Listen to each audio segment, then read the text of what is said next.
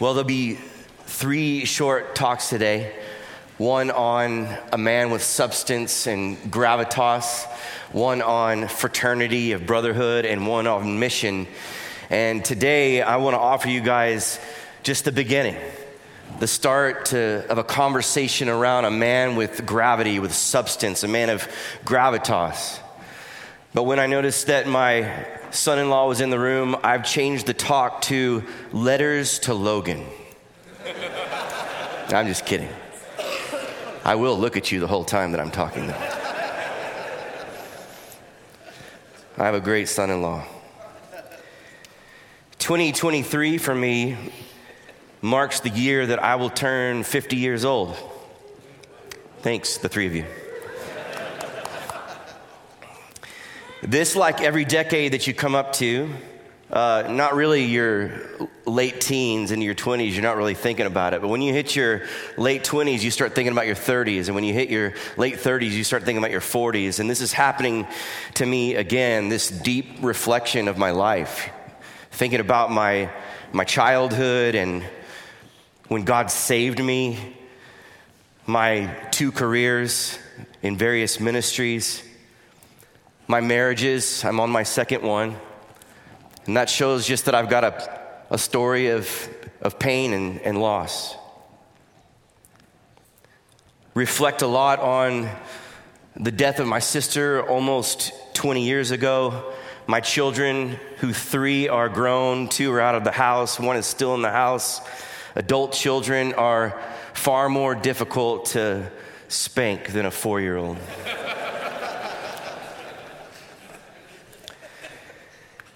I reflect back going into my 50s, hoping for the next 20, 30, 40, 50 years, whatever God gives me. And I think back on all the moments that I chose shallow over deep. In my 20s, it was really beautiful. I was a lucky guy in my 20s. Lucky, I don't know if that's the right word. God's grace was there. I was married young. I was having kids. I was finishing college. God was gracing me with ministry, and I got to travel the world playing music. There was so much grace in my 20s, and by the time I hit late 20s, I had lost my sister. I had been beginning to raise kids generally by myself, at least for a time. And there was something that happened in my 30s that froze my maturity. Although I kept doing kind of the right things, there was something that froze me in that decade. Because I took on the identity as a victim, and I took on the identity as a cynic. And I remember somewhere in my mid to late 50s, I started praying, hey, God, I'm barely hanging on to the truth of your cross and your resurrection, and I need a revival there. And that was almost literally my prayer. I needed a revival of the cross and resurrection because of what was happening in my life at the time, I felt insane. And I'm not using that as a hyperbolic phrase. There was a moment I was walking into my office and I had disappeared into the imagination of my mind, and I was cursing the people that had brought me pain. And I'm not just talking about, dang you, I'm talking about I was letting them have it. And I'm walking into my office and I kind of come out of that imagination and I look up, and there was a couple people next to my office that had watched me do that all on the outside. Where I thought I had disappeared inside, they were watching me on the outside. I had broken down to a place that I was losing myself. Long story short, and it's not what I'm talking about today, but that afternoon I walked into a communion service at the Episcopal Church down the street, and I took communion, and I said, Christ is risen. Christ will come again. And everything inside of me just realigned that moment. And that was a marked moment where something turned inside of me. So brothers, fathers in the room, sons and friends, I want you to hear this word that is alive from 1 Corinthians. When I was a child, I spoke like a child. I thought like a child. I reasoned like a child. And when I became a man, I gave up childish ways. We are being invited, just like I was re-invited in my late 30s, into a life of godly masculinity, a life of gravitas, a life that has weight to it. And each of us in this room are being called from whatever shallow area you're in to a deeper life, lived passionately and Godwardly, lived for and under the gravity and gloriousness of God, and away from a life of weightlessness that only points to itself. That's really important right now, and I'll come back to it. But I want you guys to pause and just think, where does your life only point to itself? The life of gravitas is weight. It's a force that pulls. It actually offers life to our families, friends, church, the world. When we become men of presence, willing to lift and bear the weight for the good of others, we become men of gravity. It comes from integrating deep, rich values, becoming a man of presence that deepens himself in God, word, brothers, and character. Gravity puts things into proper place and order. If gravity on this earth were to disappear, everything would float up. To be men of gravity pulls things back in to place and order. And the greatest of all gravitational forces is the person of Jesus. The glory of God is a weight that blesses, doesn't smash, it blesses. It brings protection and provision to the people around us. That's something we all want. So even now, as Josh mentioned earlier, I know that there's old tapes going on in your head. Like, well, I did this wrong and I did this wrong. I have a lot of regrets too. There's a phrase that rolls around in a lot of men's heads that says, I'm not enough. I can't do this. And so we try to start to disappear in the midst of that. So how do we give up these childish ways and grow in gravitas? How do we go deeper? I just want to offer you guys and Logan. I'm glad you're laughing. I want to offer you guys 5 ways in which God really invited me from the shallow to the deep to walk in a gravity that pulls us toward Jesus and points to the glory of God. There's probably 100 of these ways that God invites us, but I wanted to kind of share with you guys the 5 markers of my last 12 years that woke me up and gave me some weight that I'm still going to grow in over and over.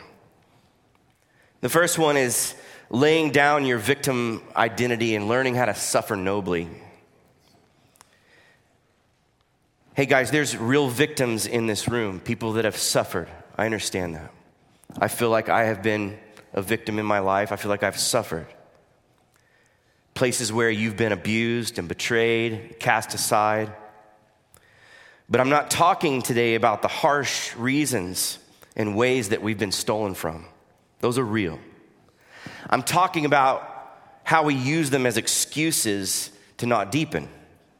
The ways that they freeze our maturity. The ways that those things froze my maturity in my 30s. We live in a victim culture. It is what we are swimming in right now, where everyone but us is the problem. The victim mentality, here's what it does. It gets you offended to the point that you have to reject reality. When you victimize yourself because everyone else is the problem, you have to create a false reality so you can exist. And your whole identity begins to change. Your story is the problem. Your job is the problem. Your location here in Oklahoma City is the problem. Your education is the problem. Your wife is the problem. Your lack of wife is a problem. The problem is not always outside of us, guys. We need to take some responsibility and look at ourselves first. This gives a man weight. Jesus lived in a way that all the mockery, sadness, rejection, betrayal, all the things that happened to him, he did not victimize himself. He pointed himself to God. Living as a victim steals your gravity. Briefly, Isaiah 53, he was despised, he was rejected, he's a man of sorrows, acquainted with grief. He had a lot of reasons to victimize himself, but he chose to suffer nobly. And this gravity, this gravitas grows inside of us when we learn to suffer nobly, not as victims, but we still lay our lives down. We still give our lives away. In the midst of hurting, in the midst of suffering, we don't turn inward. We still bear each other's burdens.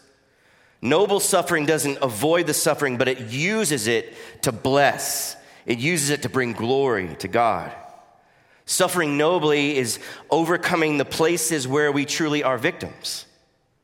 Carrying it inside of our story, but living a life that's bowed down to the Father's will. Jesus laid his life down. Nobody took it from him. When we bow to the Father's will in the midst of suffering, this is noble suffering. When we begin to receive God's sovereignty and his plan and his work inside of us, it changes that suffering to men who are being broken in God so that they have something to offer to the world. Let me read briefly Psalm 16. The Lord is my chosen portion and my cup. The Lord is. He holds my lot. The lines have fallen for me in pleasant places. Indeed, I have a beautiful inheritance. Now, often I've tried to pray that, and there's times where I'm like, man, God, thank you for my life. The lines are in such pleasant places today. This is so good. But the day that I pray that, God, the lines have fallen for me in pleasant places, when I feel the suffering and losses of my family and brokenness, the way that I feel my choices break into the current now, can I pray that then? The lines have fallen for me in pleasant places. Because if we believe that God is sovereign, that he's overseeing the world, he's overseeing the way that life takes place down here, but he's also intimate and that he knows me, he's putting things together. If those two things are true, his sovereignty and his intimacy, then every single day, no matter what, I can say, man, the lines have fallen in pleasant places, God. Thank you for my story. I'm so sorry for the ways in which I failed and broke things and the consequences that I live in. But God, thank you that you hold my story in your hand. The second way in that God has broken into my life to give me some weight, some gravity, some gravitas, is to learn to offer faithful wounds driven by love. To be a man of gravity invites us to faithfully wound and restore brothers and friends because we fear God over man. For me to grow here, I had to lay my identity down as a nice guy and learn to be driven by love and kindness. Learning that love isn't just a good feeling and a romantic thing and we're all good, but that love can be corrective and wounding at the same time to the people that are closest to you. I know that all of you aren't nice guys. I know that some of you guys are like, no problem, not nice. But there are some of us in here that we use being nice as a way to fit in or get what we want. We're aiming for a world without problems, which is impossible. And that niceness is stealing our gravity. We need to fear God above man and to be driven by God's love with truth, to offer wounds and restore. The moment that we start rejecting the wounds that are offered to us, we start moving inward, which is the opposite of the way God moves. Real quick, Galatians 6, if anyone's caught in a transgression, you are spiritual, restore him in a spirit of gentleness, keep watch on yourself, bear each other's burdens. we can listen and comfort each other, and I am very for that. Like, I'm a listener. I will sit with you. I will listen and listen. I love to hear what's going on. I know that the longer a buddy talks, the more I can hear what's going on in his heart. I enjoy that. I enjoy offering comfort, words of comfort and peace. But I think laying down niceness is often like going to surgery. We need people to say to us, if you don't change this, it's going to change you, and not reject it. I need to be willing to say to friends and to brothers, hey, if you don't change this, it's going to change you. Tim Keller tells a story about a kid that he grew up with, that his shoulder was always coming out of joint every time they would hang out and play. And this kid's shoulder came out of joint one time, and the kid just starts screaming and yelling, and his dad hears him, runs out, and he's popping the shoulder back into joint. The kid starts screaming even louder, and as soon as it goes back into place, the kid stops. Everything is fine. There is a kindness in popping someone's shoulder back into joint. There's a goodness about that. And to close this point, let me just say, if one friend comes to me and says, hey, Charlie, if you don't change this, it's going to change you, I will say, hey, man, I'm going to listen to that. I hear you. I'm going to take that to some friends. I'm going to pray, whatever. If a second friend comes, whether they come together or separately, if he says the same thing, I'm going to be like, whoa, I'm really listening. Thank you. Thank you for saying this to me. I'm praying. I'm listening to you guys.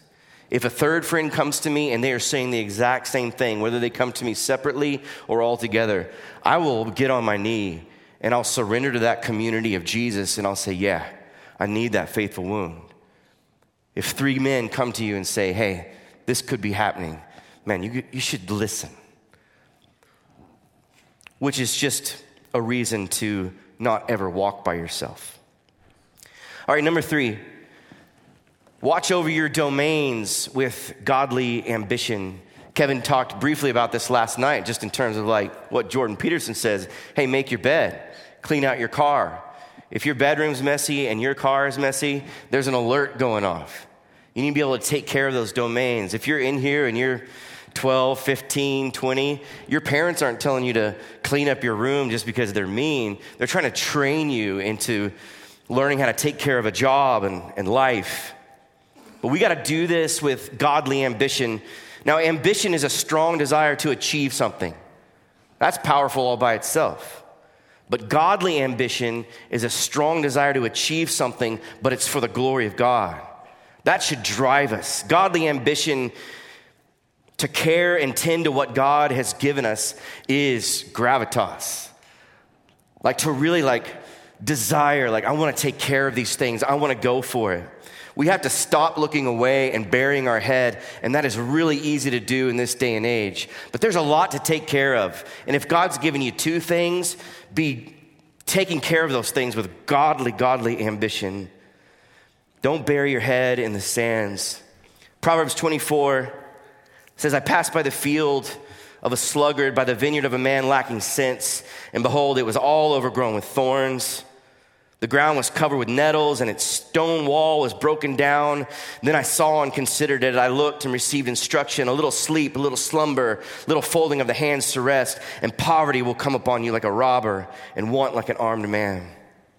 Our souls and our lives are fields. They're vineyards. We got to cultivate them. We got to watch over them. We got to take responsibility for them.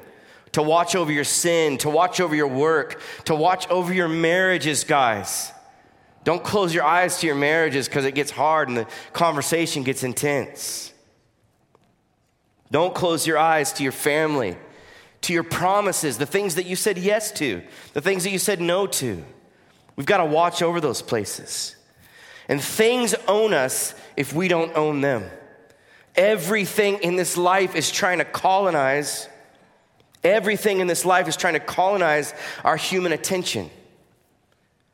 Puts our head in the sand. Consumerism, passivity, pornography, all kinds of numbness are happening in this room right now. And we have to bind passivity. We have to ban pornography. Cut consumerism from your life. They short circuit your heart and your purpose. Listen, guys, everything is moving toward chaos. That's just what it naturally does. But we have to be watchful over everything God has given us with some godly ambition. Pull it in the opposite direction. Watch over your heart. It's the wellspring of life. I know it's also deceptive, but watch over your heart. It's the wellspring of life, and the enemy wants to separate your heart from you. Watch over it. Watch over your pursuit of Jesus. Watch over your wife. Watch over your kids. Watch over your vocation. Care for the church and the world. And the last thing I'll say here is watch over your physical body. Maybe make a return to just caring about what you eat, how you take care of yourself, your exercise, your mind, your mental capacity. This case right here carries the presence of God and the Holy Spirit.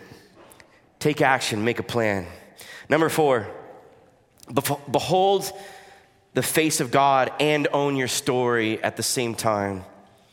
So here's what's happened to me in my 30s was I knew how to behold the face of God. I knew how to own my story. I would always do those separate. It wouldn't be crazy for me to stand and worship and open my heart to the Word of God and then get home to my real life and feel like my story, my life is falling apart.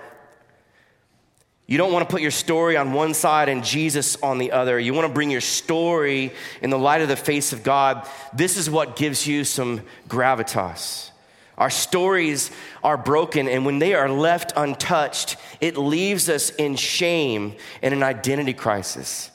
Have you ever lived like a little portions of your life where you just felt so much shame that it made your head go down every time you were around someone else? You didn't know how to talk. You didn't know how to be. It took me a year to say, I'm a divorced man. I would always say it like I'm unmarried, or I'd find other, cool, fresh ways to say it. But my story was, I'm a divorced man. It left me in shame. It kept my head down. And we need to be devoted to word, prayer, devotion, honing our desires to Jesus, all while we're facing the reality of our story and bringing it under the face of Jesus. When we look on Jesus, it changes our heart. When we own our broken story, it changes our heart. Doing that together changes everything. Just a summary of 2 Corinthians 3:18. Behold the glory of the Lord. Beholding the glory of the Lord, you're being transformed. Hey, transformation in Jesus, man, that's the number one thing to go for in this life. It's going to be the greatest gift to you, to the world around you, to your family, for you to keep pursuing Jesus, but also just keep bringing your story into the midst of it. And before I get to this last point, I just want to say there's something about a refresh of consecration and holiness that we need to be awake to in the fear of God. That we would learn again afresh to consecrate our lives, our homes, our families under the face of God. And I've never rejected holiness, but I grew up in a way where it was like asked of me, requested of me, come be holy. And so eventually I just thought, they just want me to be religious and do the right things. And so I didn't understand what was behind it. But consecrating your lives for the story and glory of Jesus, powerful. Love Jesus, know your story, take sin seriously, quit negotiating with your convictions, and grow and grow and grow. Lay yourself down. Number 5, I'll make this quick. Make much of God and live a life of mission.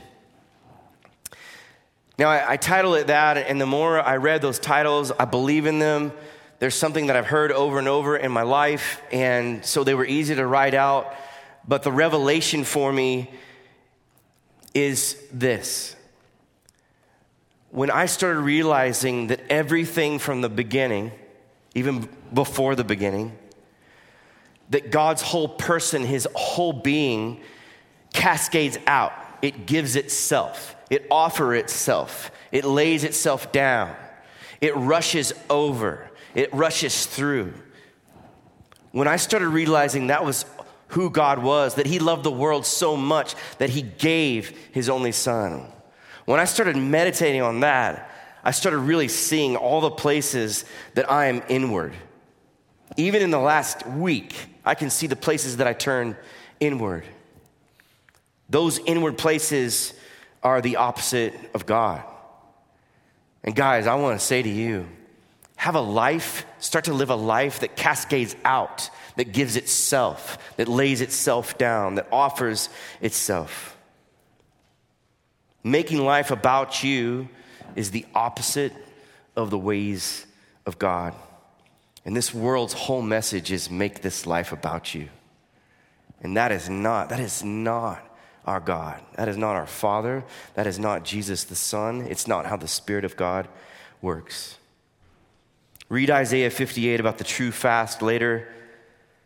But what I want to offer you in this is just learn to edit your life a little bit where it's got some space to give yourself away.